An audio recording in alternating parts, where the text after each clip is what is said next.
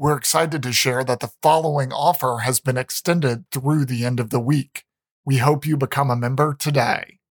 Tuesday, February 28th marks 1 year since we launched the DSR Daily Brief. We're showing our thanks by providing you with our best sale price ever on membership. From now through March 4th, visit thedsrnetwork.com/buy and enter code DAILYBRIEF to receive 50% off our regular membership price of $50 per year or $5 per month. Members receive access to bonus content, an ad-free listening experience, exclusive blog posts, an invitation to join the DSR Slack community, and more. This is a one-time only offer, so act now. Visit thedsrnetwork.com/buy and enter code DAILYBRIEF to receive 50% off. Thank you for your support. This is Words Matter with Norm Ornstein. We've got the votes and screw the rest of you. And Dr. Kavita Patel. These might be some of the smaller moments, with all the bombshells. Didn't catch people's eyes. Hello and welcome to Words Matter from the DSR Network. Each week, Norm Ornstein and I will talk about the issues facing our country as we enter into another election cycle and discuss what our leaders are saying and doing about them or not saying or doing about them. All right, Norm, today we, as usual, have a treasure trove of topics to discuss in planning today. Hope that we can tackle for the broader conversation. Would love to tackle your perspective on what feels like, I will say, an almost hourly assault on democracy.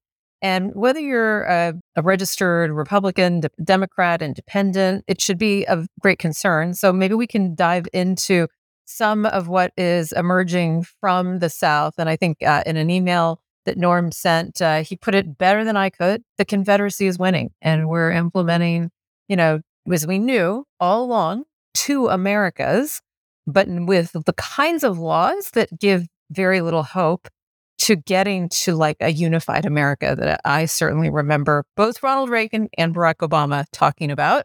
And then in our members only section, we will carry that theme of the Confederacy is winning and hope that our members can join us for a discussion of the Walgreens abortion pill. I will call it disaster, and that's not even a word that's appropriate enough, as well as reactions from legislators and governors, including Governor Gavin Newsom from California, was very bold in what he said, which is basically Walgreens, stay out of California, as this is what you're going to do.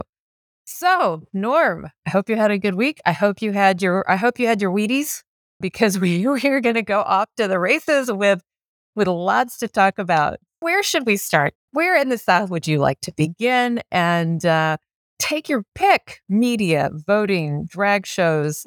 So what I want to do first, Kavita, is just to step back and look at this more broadly. At the time of the founding, we had a pitched battle between Federalists and Anti-Federalists. The Anti-Federalists wanted an exceptionally weak central government and to give basically all the power to the individual states. They lost. The Constitution created a pretty strong central government. It was a central government that had been basically crafted by Alexander Hamilton and James Madison. And while Thomas Jefferson didn't particularly like it, he wanted an agrarian society with the power, devolving to the noble farmers. But of course, when Jefferson became president, the hallmark of his presidency was the Louisiana Purchase, which was one of the strongest exercises of power that the federal government has done. But the reality is the Anti-Federalists are winning. They never went away. The conservative movement, which has become a radical movement, is trying to create far more power in states. And that is because they want the South, which tried to keep that power to keep their slavery, to prevail again. And they are prevailing again. And what we're seeing is that the South, which lost again in the Civil War, came back, obviously, in the Reconstruction era. We could talk a lot about history and about how the 1876 election, which was a lot like the 2000 election, made all the difference. It resulted in a compromise that took the federal troops out of the South, and, Black people moved close to enslavement again. But even after the civil rights movement, now they're back. And what's so distressing about it, I would say, is on two fronts. The first is we're getting these draconian laws, and we need to talk about some of these laws that are moving forward, some of which are already enacted. Others have been proposed and very likely will be enacted. Some of them unconstitutional, although with this Supreme Court, which is already a victory for the anti-federalists and for the segregationists, we don't know what they'll do. But the other part of it that I really want to emphasize is that in that victory, the people of the South are the losers. If you look at every indicator of what good governance should mean, which should be low child mortality rates, strong education, a social contract that works for people, they're at the absolute bottom. These southern states may have won, but boy, what a Pyrrhic victory. But the second thing that I want to just raise, and we can talk about it more, is, and it gets to the Walgreens issue in another way, we have one district court judge in Amarillo, Texas, who is going to try to impose his radical social values on the entire country by banning the use of the anti-abortion pill nationwide. So it's not about states' rights anymore. It's also about, we want states' rights, but we want to impose them on all the other states as well. And we're headed towards a confrontation that may be secession before we know it. There is so much to unpack there. And let me actually put that in light of the context that we also had CPAC going on kind of during this time period.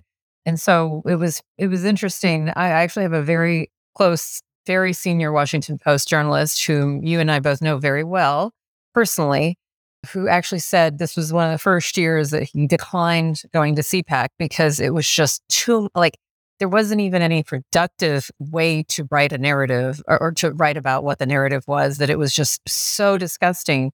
And normally, any online outlet would say, they've got their fact checkers at work, but essentially, I think Linda Q from the New York Times, basically, there was so many PolitiFact fact-checking errors that were just found in the statements that were made. But here's where I thought it intersects with exactly what you're saying, that they keep talking, various speakers, everything from Trump to Lake to others, talking about that the Department of Justice is calling parents worried about their children's educations because of all the sexual education around LGBTQ communities, that they're also concerned about the rise in opioid deaths being linked to kind of this dramatic rise in crime. We can normalize using state power to kind of have violence against criminals.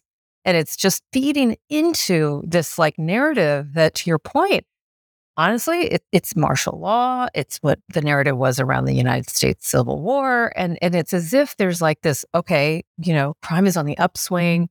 Oh, look, who's committing these crimes? It's these minorities that we've given all these rights to, and all these sexual predators. And I mean, it is incredible to the extent of fear mongering, to get to your point, and then double down. We talk a lot, you and I, about the media. I mean, I don't know if we're going to get a chance to talk about Tucker Carlson. We can save that for so many other times and hours. But then you take what's on, not even Fox News, take any level of media, they'll amplify that. And then they'll talk about the Dominion voting systems, and just on and on and on.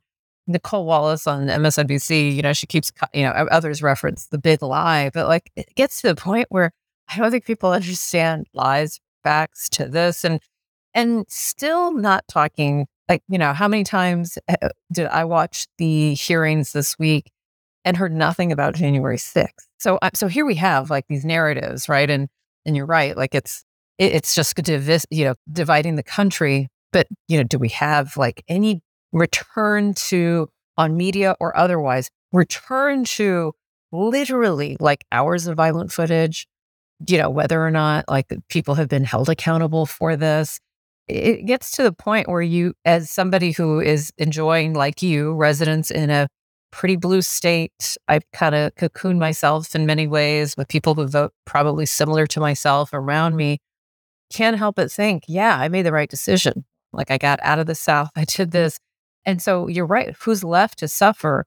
It's everyone in these regions and states. So let me then put to you, I've thought about this, and our incredible producer has also asked us to discuss, like, so then what? What is it? Is it that liberal states like Maryland or purple states create safe havens for people, tax incentives to come here if you're sick of the fear mongering? What are some of the solutions if we can't rely on our elected leaders to help us fix these problems?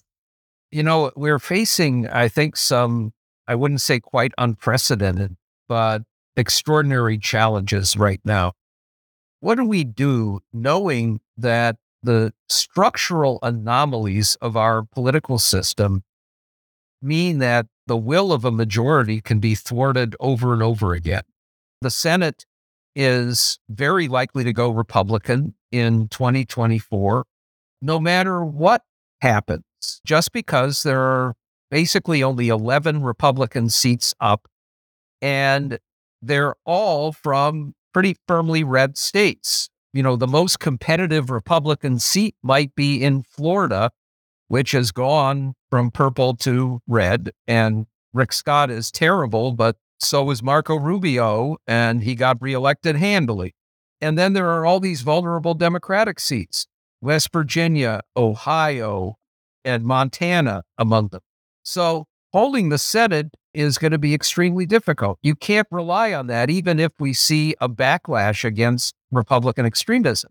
And then we get to another reality, which is, what if we don't have safe havens anymore because the judges, the radical judges in the country, where we have a system where any individual district judge can basically issue nationwide injunctions? What if California isn't safe anymore? What if we get judges who basically ban abortion nationwide, no matter what states want to do? And you haven't got the remedy at the federal government because the system has thwarted that from happening, the Senate especially, making it almost impossible.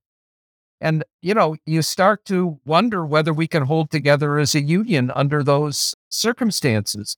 And what I see is, and, gets us back in part to the press corps, which seems utterly immune from either understanding or reporting on the grim realities that we're dealing with here with the gravity that's needed. It's still all, both sides are treating it as normal. We may head for a national divorce of some sort. And I don't know how all of that plays out. Now, it may be that that's much too grim and that we'll recover from this and that the backlash will be serious and strong enough. And it may be that the Republicans, because of what they're doing in the House and in the states, are going to overreach so much that moderate individuals, the college-educated voters in suburbs and elsewhere, will rebel against it. But the tribal instinct is so strong. And I'll raise one other thing that we will have to discuss at a separate point. No Labels, a group which purports to be nonpartisan, but which basically is a wholly owned subsidiary of the Republican Party, has raised $50 million or more to put a third-party candidate on the ballot for president in 2024. They are now on the ballot in Arizona, one of the swing states. If they succeed, it would likely elect Trump or another Republican to the presidency, even if that's not what the majority of voters want. And we could be in an even worse place looking forward. It's a possibility strong enough that we have to be very concerned. Yeah, it's not just that. In addition to that, I'm smiling because maybe it caught your eye. It was I forget, it was the Times or the Post or Atlantic. Anyway, Jim Jordan, just something to keep an eye on is that we're also seeing these same leaders and reporters of the big lie that have now, they're in leadership on committees in the House, and they are putting in what is a typical kind of scenario where every 2 years, like the new Congress and the new leadership in the committees put in budget requests for their committees. I was a staff director for Kennedy under the Help Committee. This was an exercise that we were very familiar with, where we would try to identify costs. The committee kind of divides the costs, and in the House, primarily owned by the party in majority, in this case, the Republicans. But we would make requests for things like field hearings. How many field hearings are we going to do? What are we going to do on the ground to help advance the work of the committee and bring it to the people? Well, this was like a record year, apparently. Jordan put in like a request of at least $250,000 primarily for field hearings. Just to be clear, like in previous years, in both Republican and Democratic Congresses, that amount is usually anywhere from like a fourth to a fifth of that. And it's because, although you and I have joked about how they don't seem to be working as much as they should be working, which I agree with, Congress has a pretty packed like schedule when they're in session. They are in session, and there's usually like always series of hearings. When they're on recess, it's always a time-honored tradition for the members to use that as a time to press the flesh and get campaign fundraising. And committees usually don't do work during those breaks and periods. Well, this is like a whole new ballgame. And honestly, Norm, that time, like from what you were saying about like the campaign donations to even watching Jordan's quest for, which will get honored. I mean, most of what I thought was shame on Democrats for like not even a learning. I was thinking back to 2008 and thinking back to how many times in 2009 did I regret that, we did the Affordable Care Act. That was a very big deal, a BFD, as Joe Biden would say. But I really regret, nor look at all the things we squandered and lost opportunity to act. I can't help but think whether it's abortion, or maybe we can talk about Tennessee and Florida and some of the drag laws, or maybe DeSantis doing what I think is the inching towards announcing. Could any of this have been averted? I don't know. But if we couldn't learn it in 2008, if I couldn't learn, can't learn it in 22, I worry that the narrative is 22 was that, it wasn't as bad as it could have been. There wasn't this red tide that we saw come in, this red wave that came in. That wasn't the lesson. The lesson was, wow, doesn't matter whether the red wave did come in or not. You don't take a pillow to a knife fight. And that's what we've been doing. Your thoughts? You're absolutely right. It's also, take it back and you look at the accidents of history. The Supreme Court has turned out the way that it has because of little things happening and Republicans taking advantage by playing hardball, and Democrats have been reluctant to do so. And it's try to play by the rules when the other side doesn't play by the rules. And there'll be some reckoning ahead on this front. But, it's also when you have close margins like we have, we're now seeing in the Senate, Joe Manchin basically just killed several confirmations, including Gigi Sohn for the FCC. The FCC is now basically unable to act on almost anything in a place where we have enormous priorities and responsibilities. And Manchin's blocking that. He is going to block others. And, when you have these margins, the ability to counter the racist moves by the Supreme Court, voting rights, Shelby County, Brnovich, and others, blocked because you couldn't get enough senators to change the rules on the filibuster. When you have a court that's tilted the way it is, we're in bad shape as a consequence. And a part of it is the challenge that Democrats have.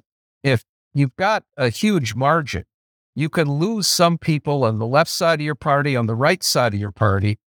When you have these narrow margins, you can't lose anybody. In a lot of ways, in 2009, it was miraculous that we got the Affordable Care Act. And it was partly just as a consequence, the mastery of Nancy Pelosi and Harry Reid at being able to pull their troops together. But it also meant in the process of doing it that we got a diluted Affordable Care Act and didn't get the things that would have made such a dramatic difference.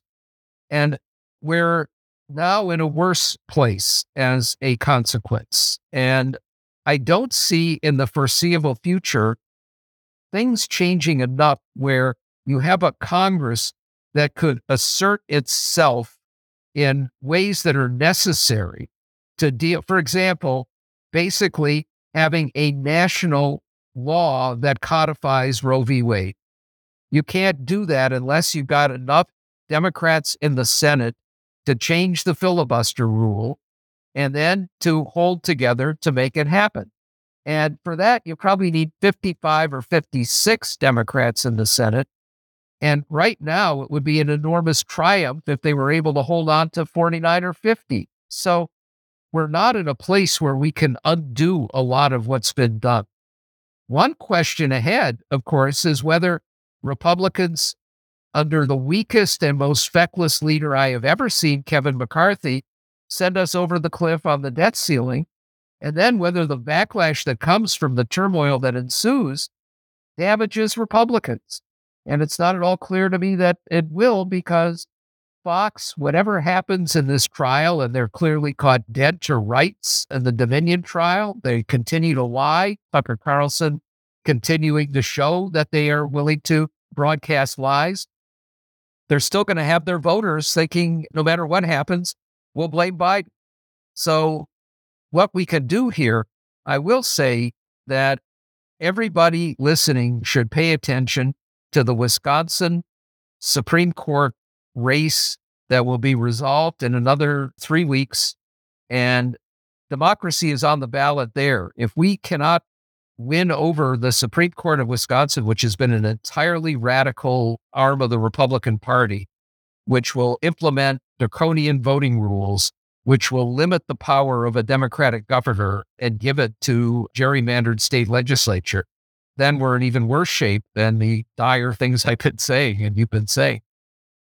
Yeah, it's no, I'm glad you brought up trying to tie this back to what we've talked about at state levels and with Manchin, who I'm still kind of waiting for him to either officially join like the Republican Party or to keep his incredible power, which I guess he probably will in this day and age where Senate is hanging on every word that he states, along with Kristen Sinema. I can't help but also want to remind people about the other action that happened. It was actually a week ago, but we didn't get a chance to talk about it in the previous pod around Bill Lee, the Tennessee Republican governor, who signed a law into place signed a bill that restricts public performances, any performance with topless dancers, go-go dancers, exotic dancers, strippers, male or female impersonators who provide entertainment that appeals to a prurient interest or similar entertainers, which has now been kind of dubbed like the drag show law.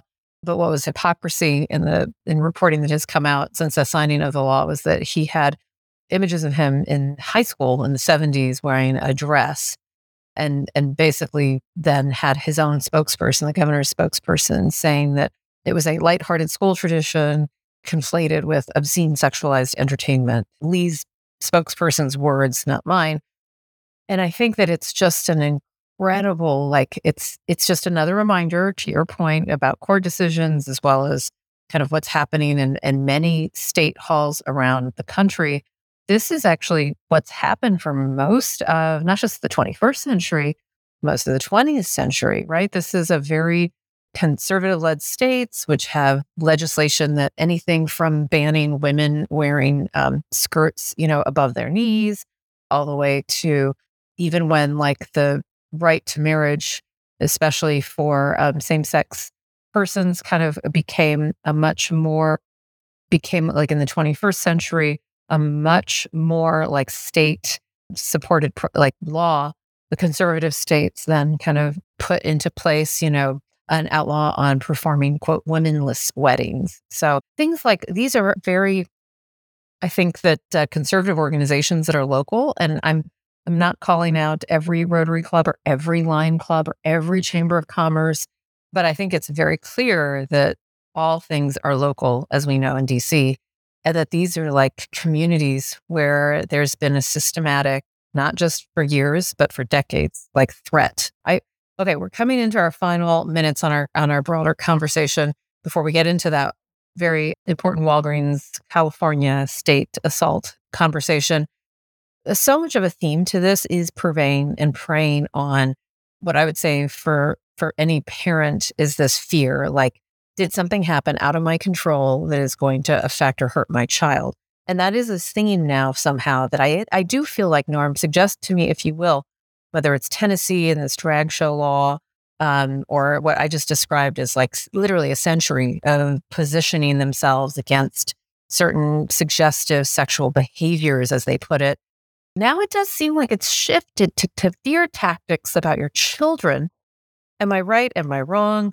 Does that tell us something about the playbook that's being used for the big lie? What are your thoughts? Yeah, well, there are a couple of elements here. We've always been reluctant in the past to use the analogies to Germany. But the fact is, the analogies apply now, and it's a little frightening. It was finding scapegoats in populations that could arouse the worst instincts in a population, the fear, and use it and exploit it to assume power and to command power. But it also resulted in deaths, murders, ultimately a genocide. And remember, the Nazis didn't just go after Jews. They went after gypsies, they went after homosexuals.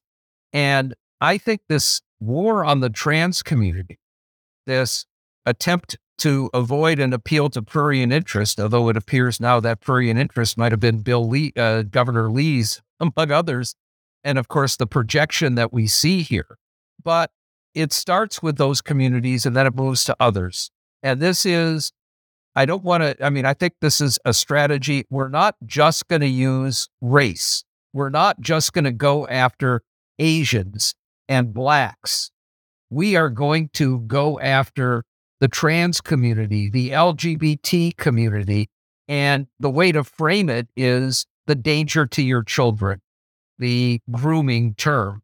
And it's going to result in a lot of deaths, a lot of violence, but it's frightening because it doesn't stop there. You move on to other populations. And, I would just, as a final note, speaking of Tennessee, and Tennessee is not the worst. And what we see in some of these other states, Mississippi, where Governor Tate Reeves basically steals federal funds from an important program for children to buy $10,000 worth of a children's book that his wife did, basically putting money in her pocket. Where in Mississippi, Brett Favre and the former governor stole a lot of federal money aimed at poor people for their own purposes. In Tennessee, which we can remember was where the Scopes trial occurred, where they tried to basically ban the study of evolution. And we're seeing that emerge in other states again now. But where it used to be a Republican Party where you had people like Bill Brock and Bob Corker, and before he became a faux MAGA person, Lamar Alexander. Now it's the party of Lee and Marsha Blackburn and Desjardins and others who have just gone off the deep end of the spectrum. And that's replicated in so many other states. And we're not going back, at least not for a substantial period of time. So brace yourselves, listeners. We've got some rocky roads ahead in the next couple of years, at least. Yeah, I think it's a good word of warning. Thank you by the way, you're right. Tennessee is not the worst. And you and I both knew, I've worked with back then, Senator Bill Frist, and he was like emblematic of like the Tennessee Republican, right? What I would give to have those conversations back, any in a heartbeat, any day now. And so you're right. So in closing, let's probably leave like on at least somewhat of I don't know about optimism in the short term, but I do have optimism that like knowledge and information is power. And just like it is with COVID, just like it is with anything, hopefully we are bringing some level of this knowledge and information. Too much in the media, including the networks you and I kind of are on and we watch a lot, really just kind of is now all about like the salaciousness of the media and the clicks. And what we're hoping to do here in the pod is actually offer, even with our opinions overlaying just some of the things that I don't even know. If you're sitting in a suburb in Illinois, you have no idea that these are happening in your backyard or that they might be happening in your neighbor's backyard. And I think it's good to bring these conversations up. So with that, I want to thank all our incredible listeners for joining us. And Please, please, please rate, review, subscribe to our podcast on your favorite podcast player. We're on all of them. And if you can, think about becoming a member where you can join our discussion. Next, we're going to talk about Walgreens and just the implications of a judge in Texas, as Norm mentioned, literally taking back an authorization for decades of a safe and effective drug. And then you'll get access to these bonus conversations across all of our pod platform. So thank you so much. Words Matter is a production of the DSR Network. I want to thank our incredible producer, Grant Haver, and our executive producer, Chris Cotmore. And our next episode will be in your pod feeds on March 16th. See you then.